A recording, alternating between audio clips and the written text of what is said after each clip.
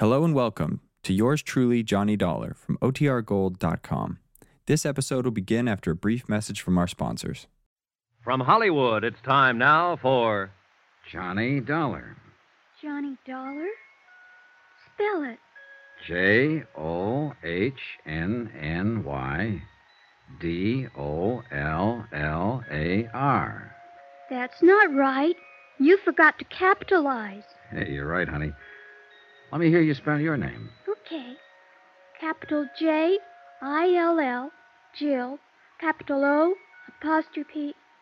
Apostrophe. I never can say that. Capital D-A-R-E, Dare. Of course, my last name's actually something else. I forget. But my mother says I'm really an O'Dare. Not the least doubt about it. I could see it in a minute. I like you, Johnny Dollar. And I kind of like you, too, Jill O'Dare. You think my mother's pretty? I think she's lovely. Why don't you get married to her so I can have a daddy? Well, that's, it's certainly something to think about. And, not a bad idea. Now, be quiet before you wake her up. I'm already awake, and with a plot like that being hatched, I think I'd better stay awake. Is there coffee, Johnny?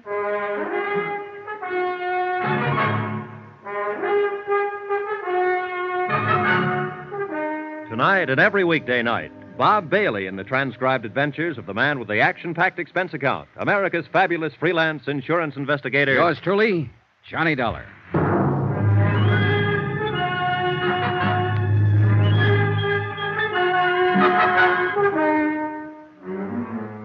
From Special Investigator Johnny Dollar, location a small cabin in the timber outside Branbury, Michigan.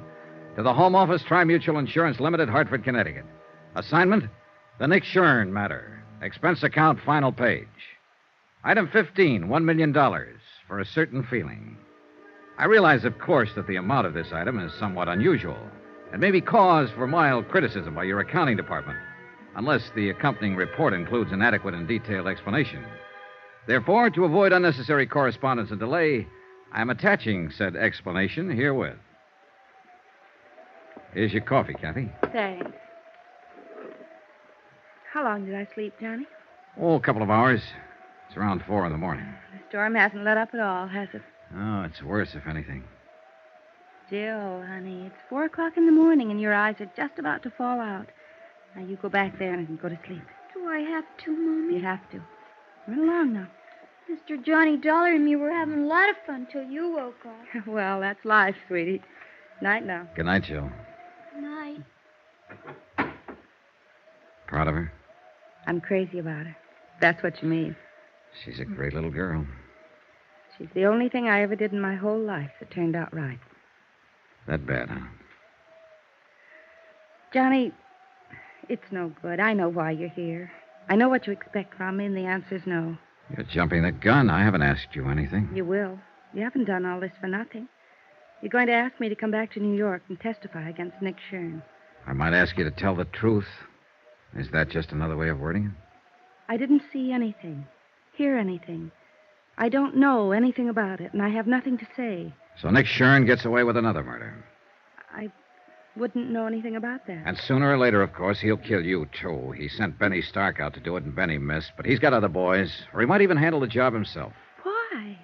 By now he ought to know that I'm not going to tell. But there's always that chance you might change your mind. And Nick's a gambler, but he likes the odds on his side. He doesn't take chances. Whenever he can, he stacks the deck. I wish I could help you, Johnny. But I don't know anything about it. I left before it happened. How long have you worked for Nick Shern? Known him? 2 years. I'm not wide-eyed about him, Johnny. I've heard what he's been, what he may even still be, a gangster, hoodlum, racketeer, but that's none of my business. The club was legitimate, and my job there was on the level, and he never got out of line once. And no doubt he's always been kind to his mother and loves dogs and children. I wouldn't know, except children. He's crazy about them. He was always buying something for Jill, asking about her. And he also shot and killed Mel Pryker. I couldn't say. I see. Well, you're letting a lot of people down. People here in Branbury that you grew up with, people that love you. Your father, Dan Martin. What have they got to do with it? You know, it's a great country up here. I'd like to spend more time in it. And it's big country, big and beautiful and dangerous, like that blizzard outside there. It's not the kind of country that turns out cowards. Cowards? Your father said something yesterday, that some people belong in cities and some don't, and that you're one of the second kind. He was right. The city's made a coward of you. You don't understand. And they know it, old Mike, Dan, all of them. Of course, they'll never mention it. But you're letting them down, and they know it. And you know it, Kathy. They don't have a daughter to think of. It's not her fear we're talking about. It's yours. All right, I'm scared. I've got reason to be. It's easy for you to talk. You don't know what fear is, what it can do to you. I don't. It can push you and drive you and make you do things you hate yourself for. And it can destroy you. How would you know? How would any of them know? Who haven't felt it, who haven't been there. Kathy, you're not alone. We've all been there. It's not the fear that's important. It's the courage you bring up to fight it. I've tried. I've nearly gotten crazy trying to think it out. But it always comes back to one thing. Jill. She's what counts. Nothing else matters. And if you love her, teach her to grow up without fear. Sacrifice anything if you have to, even your life, but teach her courage. There's nothing greater you could do for her. It's all right, Kathy. It's all right. It's all right now. I knew what was right, Johnny. I knew all the time. Sure. Of course you did. All you needed was a little push. Want to tell me about it now? I was there at the club that night. When it happened, I stayed after closing. I had some presents for Jill, and I wanted to wrap them before I took them home. Nick and Mel Pryker were upstairs in the office. Nick was there? Yes. I could hear them arguing. They didn't know I'd stayed, and then... Go on. I heard Mel yell out. He said, "No, Nick, no." And then I heard the shots. Yes? I didn't even think. I ran up to the office. Mel was lying on the floor, and Nick was standing there with a gun. He told me to get out and to keep quiet if I wanted to keep on living. That's it, huh? Yes. Will you make a statement to the police, testify at the trial? Yes. Oh, good. Will you help me, Johnny? Will you stand by me? You know I will. You've got to, because I'm scared. I'll be scared all the way, but I'll do it if you'll help me. I'll help you, Kathy, all the way. Why don't you curl up here and get some sleep? Come on. Maybe now I can sleep. It's going to be all right. Thanks, Johnny, for giving me the push. Oh, sure, honey. You know something, Johnny? I'm with Jill. I like you, too. She went to sleep with her face against my chest. And after a while, little Jill came tiptoeing in and curled up on the other side. And I sat there holding them both, thinking and waiting for the dawn. So that's what I mean about $1 million feeling. True, it wasn't my little girl, or my big girl either. But for the moment at least, well, that item still goes. I'll still tag that feeling at $1 million. And I was sorry when the storm was over and a rescue party came out from town. Because I felt I'd had one moment in a lifetime that I'd never find again. Good King Wenceslas looked down on the feast of Stephen when the snow lay round about. The big event of the year in Branbury was the Christmas Eve show in the town hall. There was music and a pageant and singing, and everybody took part in it, from the youngest kid in town to the toughest old grizzled lumberjack from the back hills. Jill was in the children's chorus, and old Mike was to operate the spotlight, so they went on ahead. I took Kathy. And since she wasn't quite ready to face people yet, we made a point of getting there late. I didn't care when we got there, as long as I was with her. We slipped in quietly and took seats at the back of the room. The string group from the high school orchestra was playing, and no one noticed us. Not even old Mike, Kathy's father, who was working the spotlights. I hope Jill does all right. She hasn't had any time to practice with Oh, us. she'll do all right.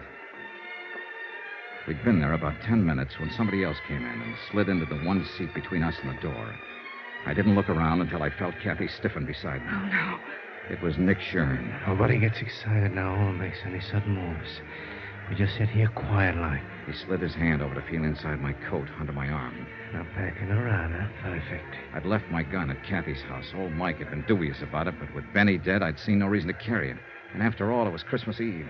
All right, now we're going to ease out of here now without attracting no attention from anybody. You're crazy, Nick. You're Shut crazy. up.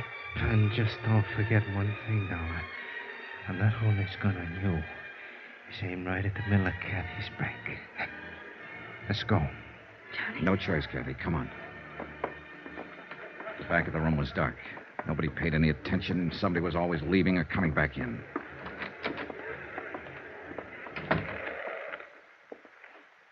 Come on. I got a car over at the side here. Johnny? Watch it, Dollar. We'll be right back, Mike. Just gonna get some air. All right, Johnny. But don't go running out before I give you your present. Huh? Here. And don't uncork that until you're ready for some serious business. All right, Thanks, Mike. Thanks a lot. Don't mention it. Good luck, Johnny. Yeah, come on. Let's get away from here. Johnny, he's going Take to... it easy, Kathy. For me! Now what? Oh, no. Jill, go back. I want to see Uncle Nick. Just tell me you were coming here to hear me sing, Uncle Nick. Well, listen. Pick me up. Please, Uncle Nick. Take your hands out of your pocket and pick me up. Look, Jill, you run along now. Who's that? Dan Martin. He's a deputy sheriff, and he's a dead shot. Better do like she says, Nick. Take your hand out of your pocket and pick her up. Uncle Nick? All right, reach in my pocket, Johnny, and take my gun.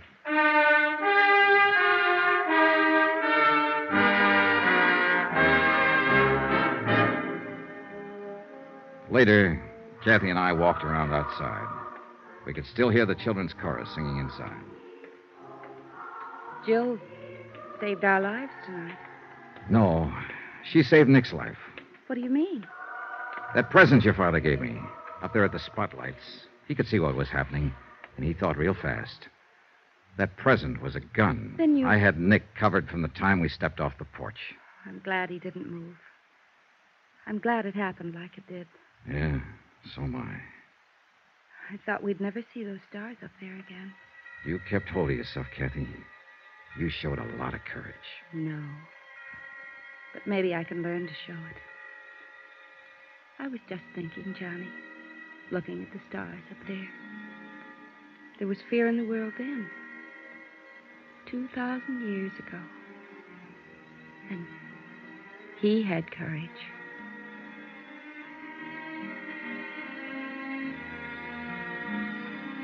Expense account, item 16, $230.40, incidentals in Branbury, and transportation for 2 adults and 1 child, Branbury to New York.